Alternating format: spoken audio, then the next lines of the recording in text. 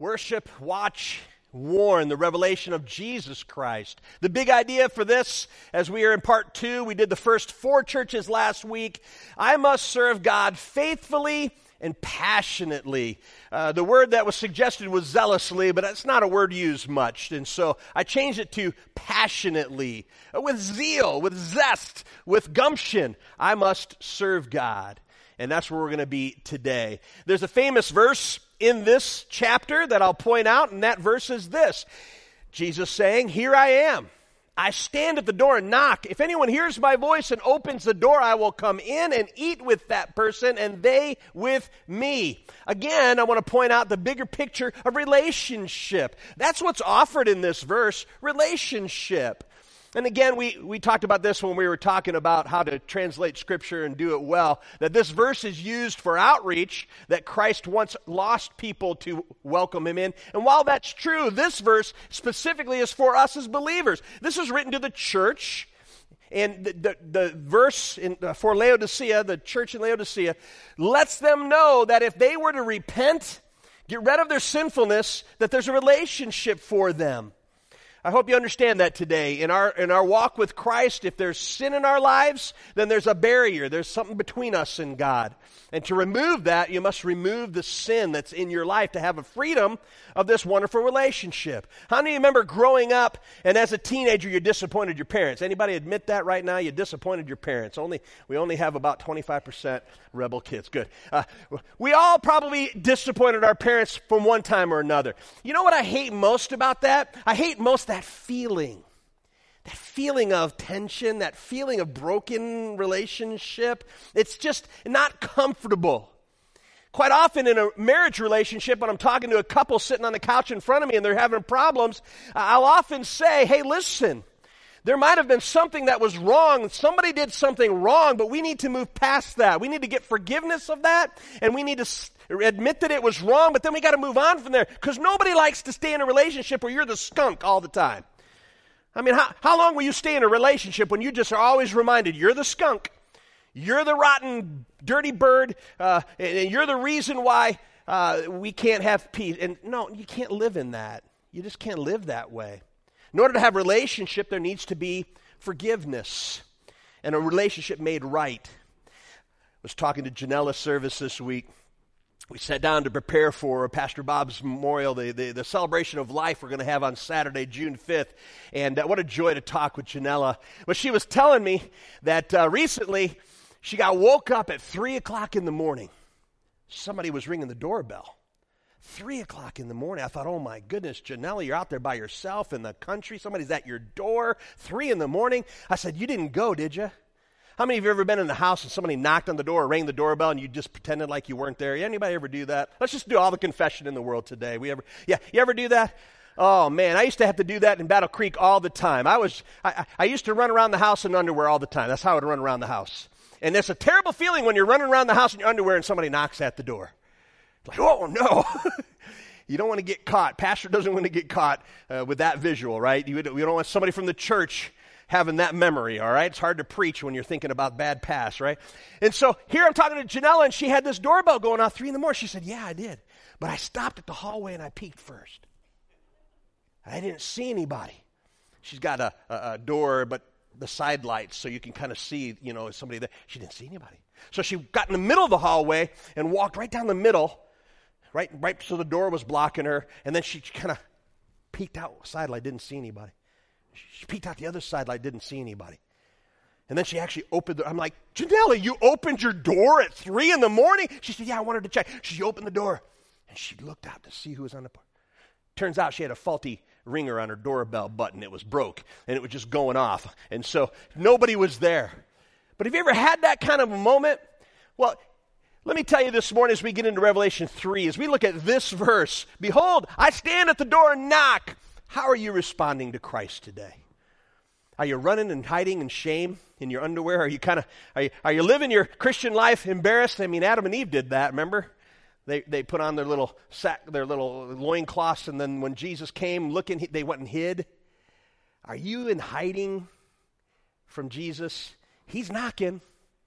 He wants to be let in and have a relationship, one that's free from shame and guilt. And so we're going to walk through our churches today, talk through those things. I want to start with answering the question that was given this week. Remember, my offer is here for you. If you have questions about Revelation or end-time issues, you can email pd@oakwoodcc.org, and I will respond to those. I'll respond on email, but if it's a question I think the whole congregation would like, I'll bring it up. We had a great question this week. The question was simply, wait a second.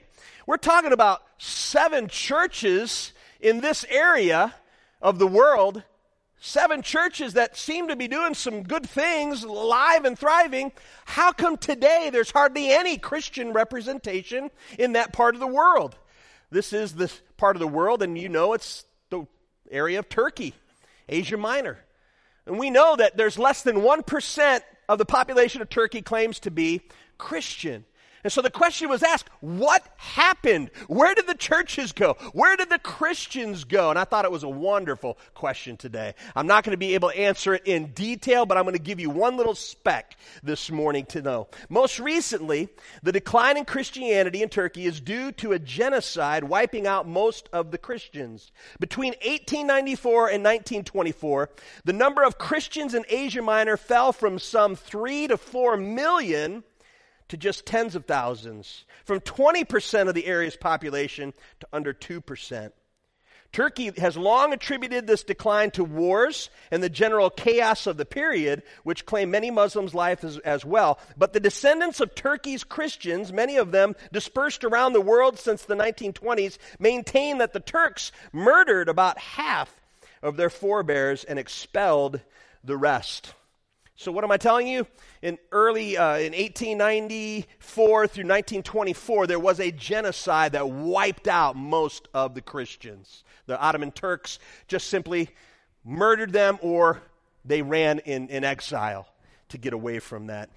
Here's why I find it interesting, and the question interesting this past week, because on April 20th this year, President Biden signed a statement regarding this fact that happened, and this is important. Listen to what he said. Each year on this day, April 20th, we remember the lives of those who died in the Ottoman-era Armenian genocide and recommit ourselves to preventing such an atrocity from ever again occurring. Let us renew our shared resolve to prevent future atrocities from occurring anywhere in the world, and let us pursue healing and reconciliation for all the people of the world. The American people honor all those Armenians who perished in the genocide that began 106 years ago today. That statement was just put out a week and a half ago. The Turkish government was not happy and is still not happy. Our relationship is strained because America decided it was time to say, you wiped out Christians. They didn't say that, of course, as their government, but you wiped out the Armenians, and what that is, the Armenian Christians. And they're saying that we're looking back on history and we're calling it what it was, and that Turkish government is not happy with this action and still denies that there was a genocide to wipe them out. That's just part of the answer. I'm sure it's not all of the answer. If you happen to know anybody who lives in Turkey that's a Christian, you might reach out to them and ask that very question. You might get a wonderful, more complete answer than I'm giving you today. But that's part of the answer. So we've got these 7 churches in the area that is Turkey. You can see that today, Sardis, Ephesus, Colossae, Pergamon, all these are ruins. All these with a little triangle, three dots, are all ruins. And if you travel there, you can actually see where these churches, where these cities were that we're talking about. On to our talk today. Let's move to Revelation chapter 3, Sardis. By way of learning today, I'm going to give you a background of each of these cities and each of these churches, because I want to remind you that as Jesus talks to them, he talks specifically to them. And there's going to be hints about why he uses certain analogies based on the geography. Remember last week, if you lived in Battle Creek and Jesus were to come, he'd say, boy, you smell like Fruit Loops, because the town would understand that. The town is very aware. If we were in Detroit, I want to talk about your drive, that you are a 12-cylinder sports car. And that's how he would be making the reference. And so each of these churches, I'm going to give you a little bit, and I want you to listen carefully today as I tell you about the city, and then listen to the comments and see if you can see a connection, and then I'll point those out as we go. Sardis. Sardis is one of the more illustrious cities and was located 40 miles southeast of Thyatira and 45 miles east of Smyrna. It was the capital of the kingdom of Lydia and the seat of the famous and wealthy Croesus. This wealth was based on the gold found in the river Pactolus, which flowed through the middle of the city and on its famous woven textiles. The prosperity of Sardis resulted in part from its location on a number of important trade routes and its position as the terminus of the royal road. Its population, we believe, was somewhere between 60 and 100,000 people. Again, a decent-sized city. So let's read what Jesus had to say to his church in Sardis. Revelation 3. To the angel of the church in Sardis, write. I'll let that catch up. There we go. These are the words of him who holds the 7 spirits of God and the 7 stars. I know your deeds. You have a reputation of being alive, but you are dead. Wake up, strengthen what remains and is about to die. For I have found your deeds unfinished in the sight of my God. Remember, therefore, what you have received and heard. Hold it fast and repent. But if you do not wake up, I will come like a thief, and you will not know at what time I will come to you. Yet you have a few people in Sardis who have not soiled their clothes. They will walk with me, dressed in white, for they are worthy. The one who is victorious will, like them, be dressed in white. I will never blot out the name of that person from the book of life, but will acknowledge that name before my Father and his angels. Whoever has ears, let him hear what the Spirit says to the churches. Let's walk through it quickly today. That always starts with the description of Christ, and here Christ is known as the enabler and director. When you hear the word enabler, don't go negative on me. We all know that enablers today, we have a negative connotation for that. But you need to know that Christ enables his church. He's the one that enables us to have power, to be effective. That's our goal, is to be effective. He enables us to do that. So in a positive way, I'm using the word enabler today. We need Jesus to do it. Without Jesus, we have no power. How is that seen? He's the one who holds the 7 spirits and the 7 stars. The 7 spirits, again, is a reference of completion about the Holy Spirit. The Holy Spirit, Jesus Christ, is the power for the church. He's the director. He holds the 7 stars. We're talking about the churches and the pastors and their ministries. He is the director of all that ministry. What's the diagnosis? There's a commendation and complaint found here. The Sardis church was commended. They were recognized. There's recognition of a worthy remnant. In this passage it says, there are some. I'm trying to find it. Yet you have a few people in Sardis who have not soiled their clothes. So there's a worthy remnant at this church that's doing right. I want you to know 2 things about that. Eyeballs here for a second. Jesus talks to the church. We are a corporate being. This church, Oakwood, we're a family, and we will be judged as the family at Oakwood, but the family is made up of individuals, and so you also too will be looked at. Are you being faithful in the body of Christ here at Oakwood? Are you serving? Are you honoring Christ? Are you living a worthy life? Are you staying unspotted from the world? It's both individual and corporate.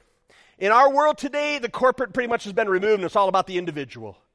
That's why we're concerned that people would come back after the coronavirus. We call an end to it. People come back. The church needs you here, and you need to be here.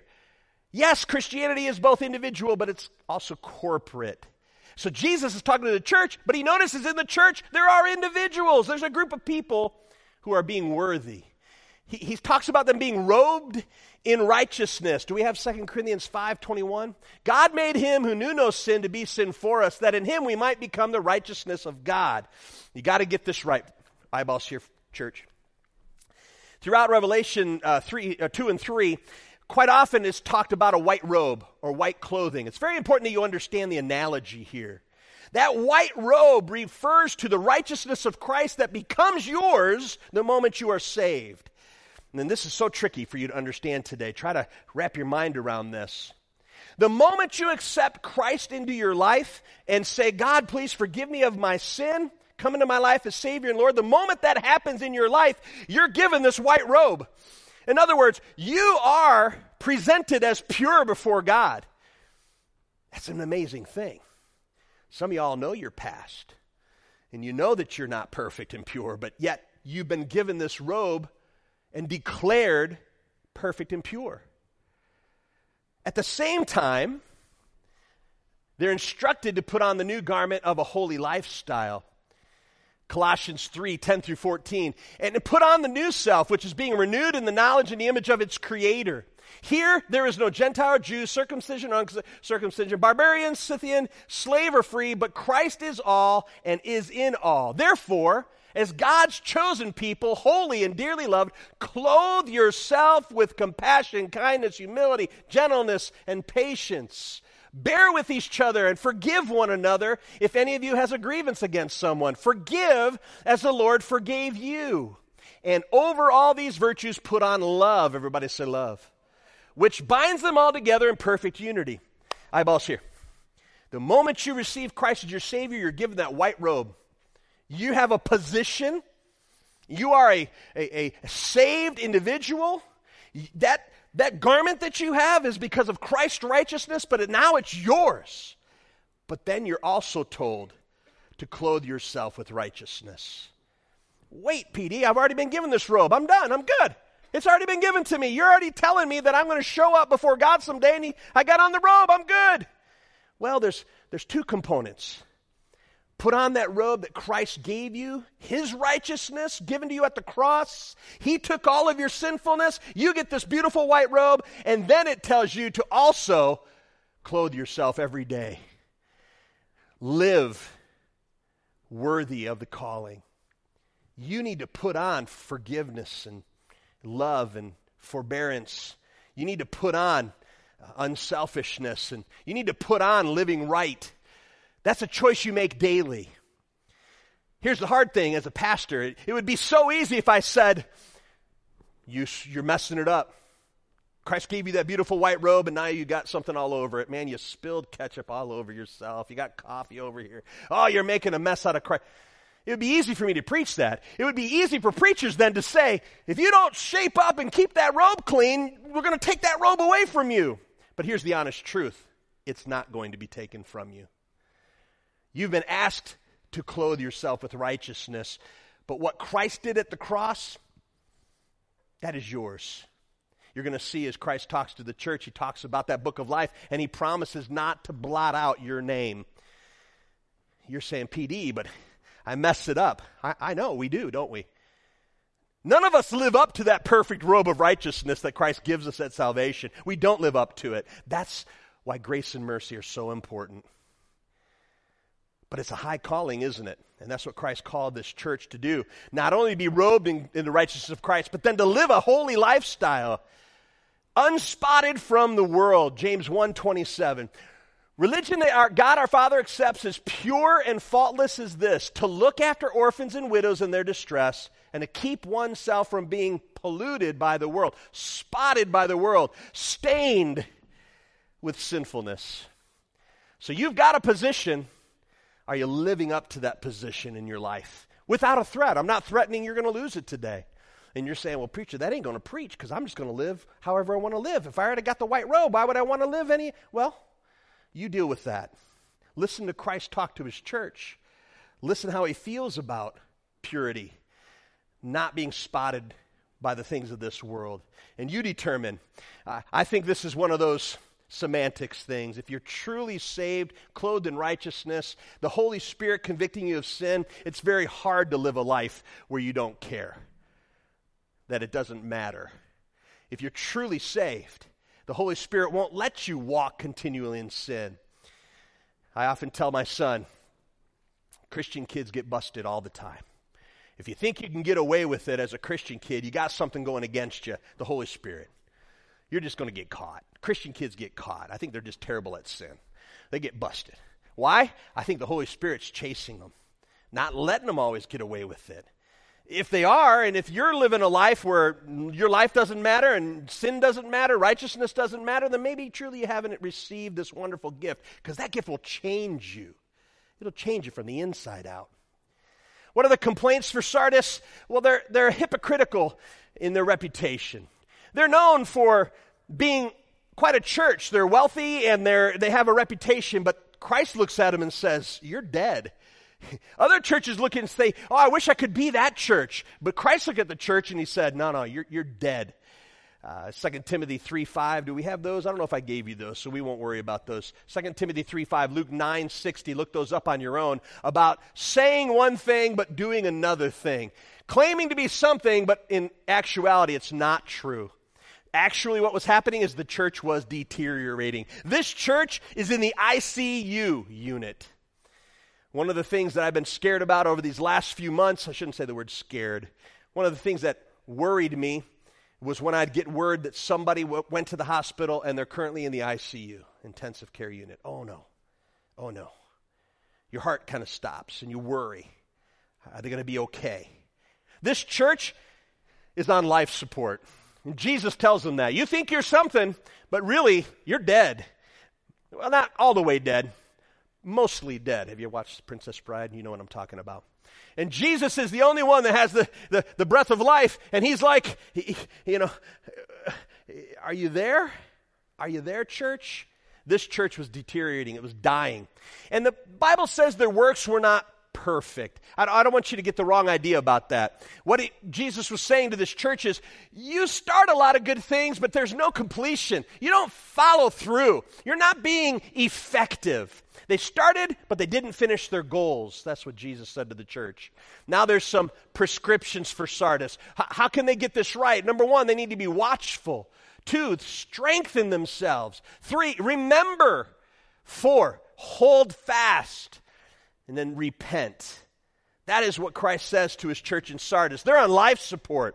And Christ says in order to be brought back to life, these things need to be put into place. 1 Peter 4:7 and then 5:8. 4:7 says, the end of all things is near. Therefore, be alert, sober-minded, that you may pray. And then chapter 5, verse 8, be alert and sober-minded. Your enemy, the devil, prowls around like a roaring lion looking for someone to devour. The church in Sardis was about ready to be devoured by Satan. They're dead. They're on life support. And Christ told them, these are the important things. Be alert. Be awake. Wake up, church. Sardis is the sleeping church. And then the promises. God promises righteousness, assurance, relationship. Did anybody see the connection when I told you about Sardis? What was Sardis one of the things they were known for? Anybody? Textiles. They made wool. They made woven clothes. Don't you see how it's interesting how Jesus used clothing as the big illustration here? A white garment, not spotted, unblemished, right? How many of you have clothes and you hate it when they get a stain in them? I don't know what happened, but a couple weeks ago I pulled out one of my white t-shirts and it was pink. Pink. I mean, totally pink. I told Julia, I said, what happened? She said, I don't remember washing anything with that. How did it get pink? Well, we'd washed it. Obviously, it was something and it turned it pink. I still have that shirt. I'm hopeful, but I haven't been wearing it. It's off to the side. Well, right now, Sardis is kind of off to the side. They got to make up their mind. Are they going to follow Christ or not? So what's the word for Sardis? They're dead, but revivable. Let's move on to Philadelphia, city of brotherly love. The descriptions for the church here is holy, true, authorized, and sovereign. Let's read it. To the angel of the church in Philadelphia, right? This is Revelation 3, starting in verse 7. These are the words of him who is holy and true, who holds the key of David. What he opens, no one can shut. What he shuts, no one can open. I know your deeds. See, I have placed before you an open door that no one can shut.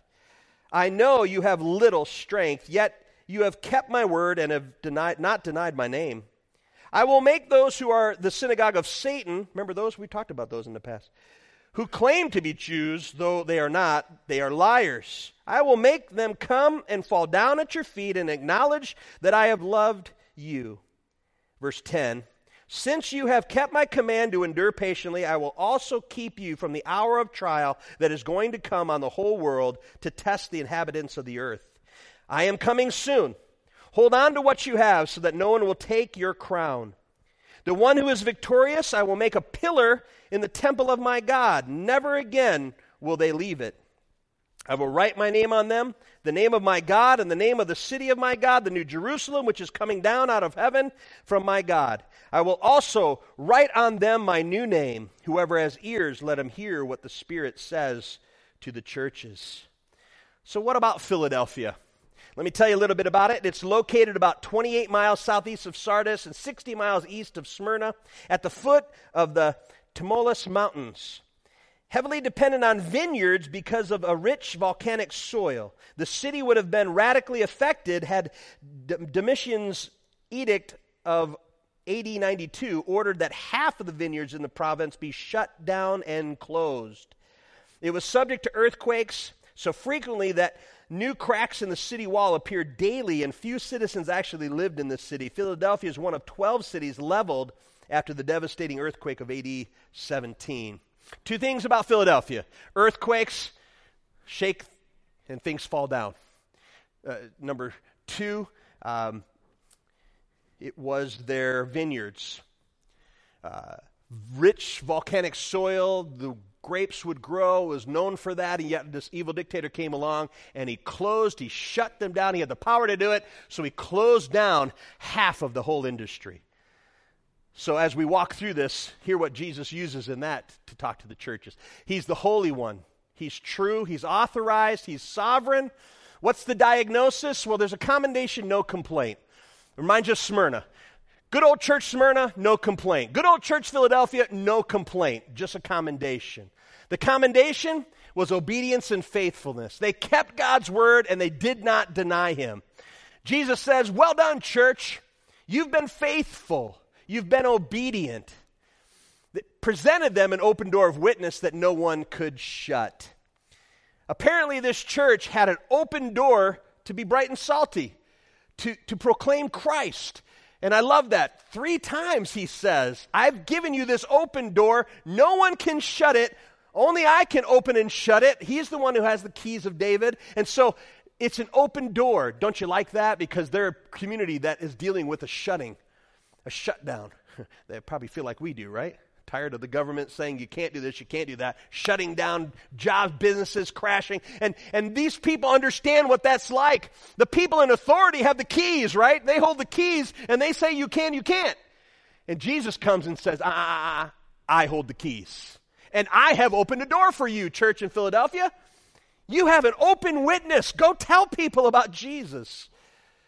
That's what's happening here. I love that. And then we have the prescription. There's just an exhortation, no warning because there's no complaint. So Jesus says for the Philadelphia church, hold fast. Hold fast to that crown, which refers to a crown of righteousness for those who live moral, pure lives, bearing in mind Christ's imminent return. That's what that crown is. And again, don't think gold and diamonds. Think the wreath that the runners used to, when they'd finish a race, they would receive this crown, this wreath of perseverance. And so the Philadelphia church is commended, but they're also prescribed to don't quit. Keep going. Don't stop even though you might be suffering. Keep holding fast. And then the promise is given to them: stability, fellowship, identification. Stability. I will make you a pillar of God. Why?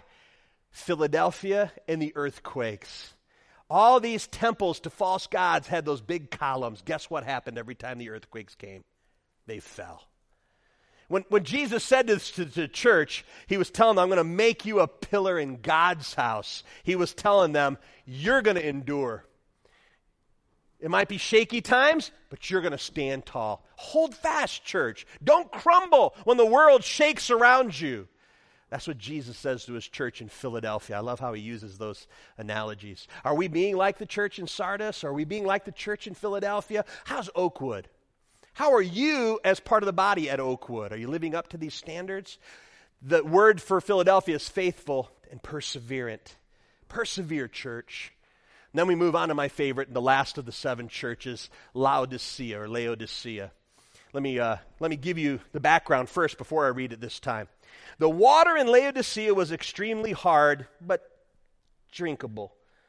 It's kind of what I say at my house when the filter goes bad. Yeah, you can drink it. It's probably not going to kill you today, but you're not going to like it, right? That's the water in Laodicea.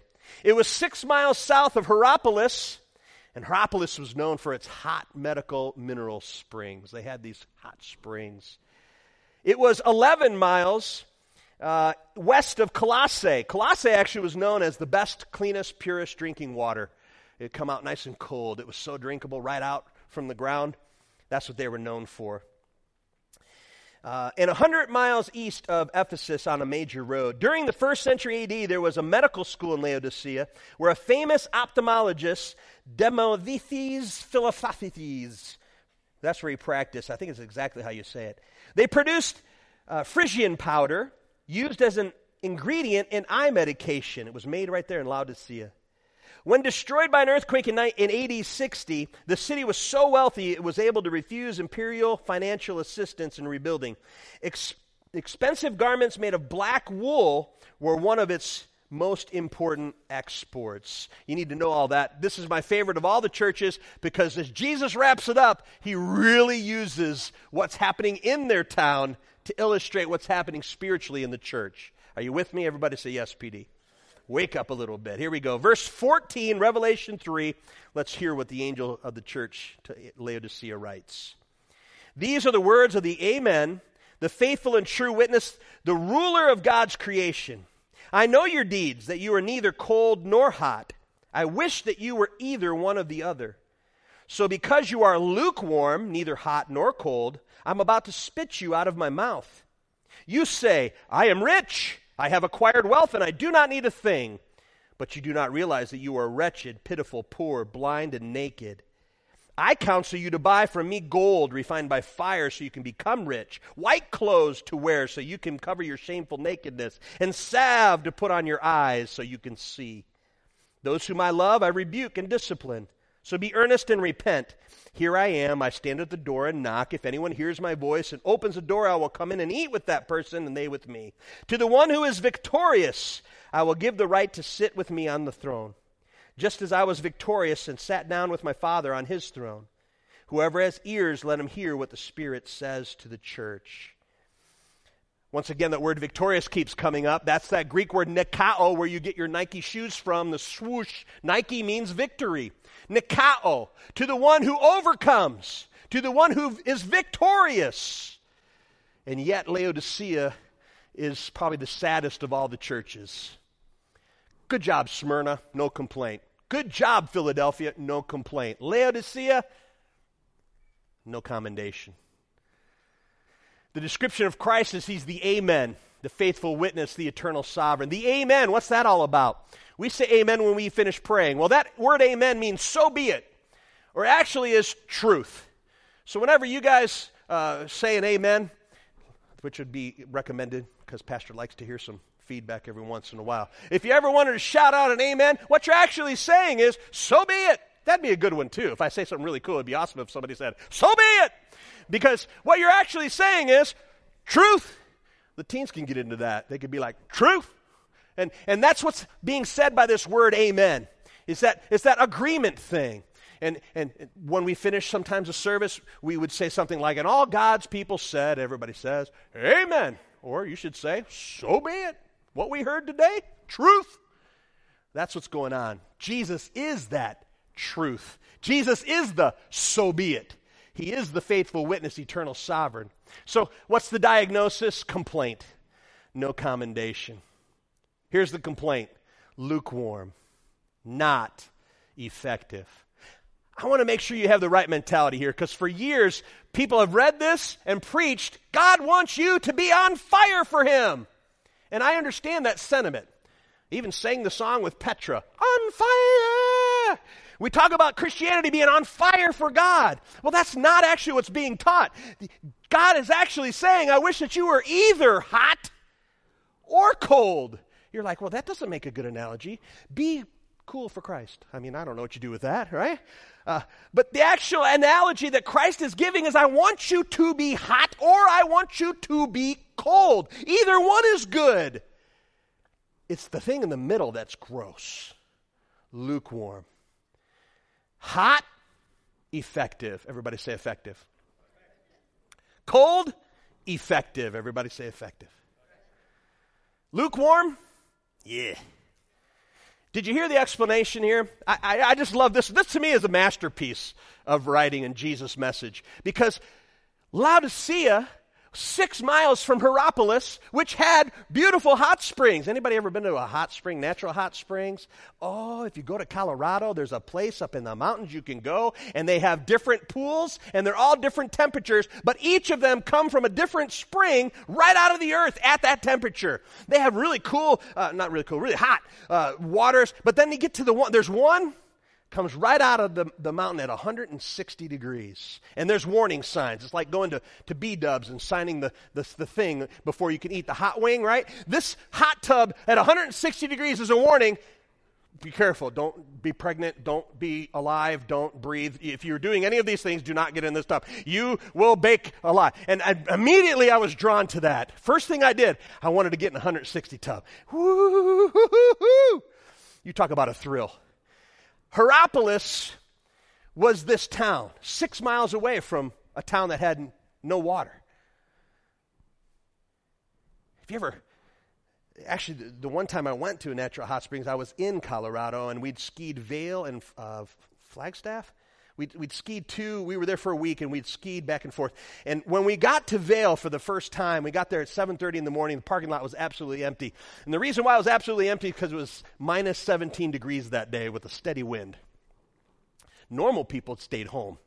But we flew to Colorado to ski, so we went skiing.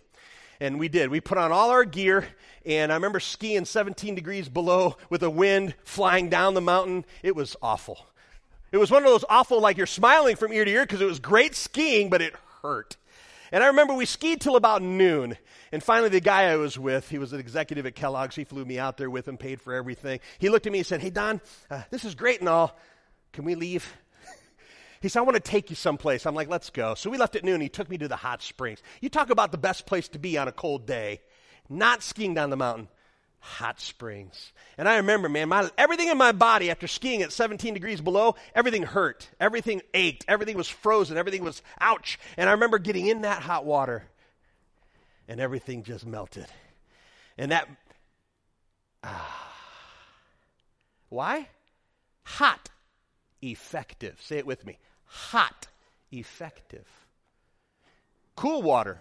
Have you ever been out in a hot summer day somewhere, or maybe doing some exercise for a long time, and you want that cold water that's good, that is it's clean, it's pure, and it quenches the thirst? Cool, effective. Say it with me. Cool, effective. Do you know what Laodicea did? Laodicea, like many towns, formed a committee. And the committee decided to get water to their town. They needed to build an aqueduct. They had two choices. We can build an aqueduct 6 miles away from Hierapolis and bring that water down to our city, or we can build one 11 miles and bring it to our city. They chose the easier one. Today you can go and see the ruins in Laodicea of an aqueduct that they built to bring hot spring water so they could have water in their town. Big, big mistake. When you bring hot, effective water for sore muscles with minerals in it that you sit in to relax your muscles, hot, effective, you put it in an aqueduct and let it trickle down for 6 miles, guess what you get? Lukewarm yuck. Listen, I love hot tubs. I don't drink out of them. I'm not about to take a scoop out of a hot tub with a bunch of people in it and their bodies and such and put it off to the side and let it cool a little bit and then, yeah, you got it. That's what my whole point of my message is. Yuck. It's gross. That's literally what this town did. And so Jesus comes to them and he says, Laodicea, I know your works. You're neither hot, effective, or cold, effective. You are yuck. I get a taste of it. It makes me want to spew.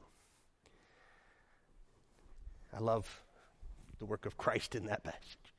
And then he tells them about their faulty valuation. He says, they thought that they were affluent, self-sufficient, but God called them bankrupt. Isn't that interesting? Laodicea had so much money that they refused the government's handout when it came time to rebuild their town. Wiped out by an earthquake? We don't want your help. We'll do it ourselves. They were affluent.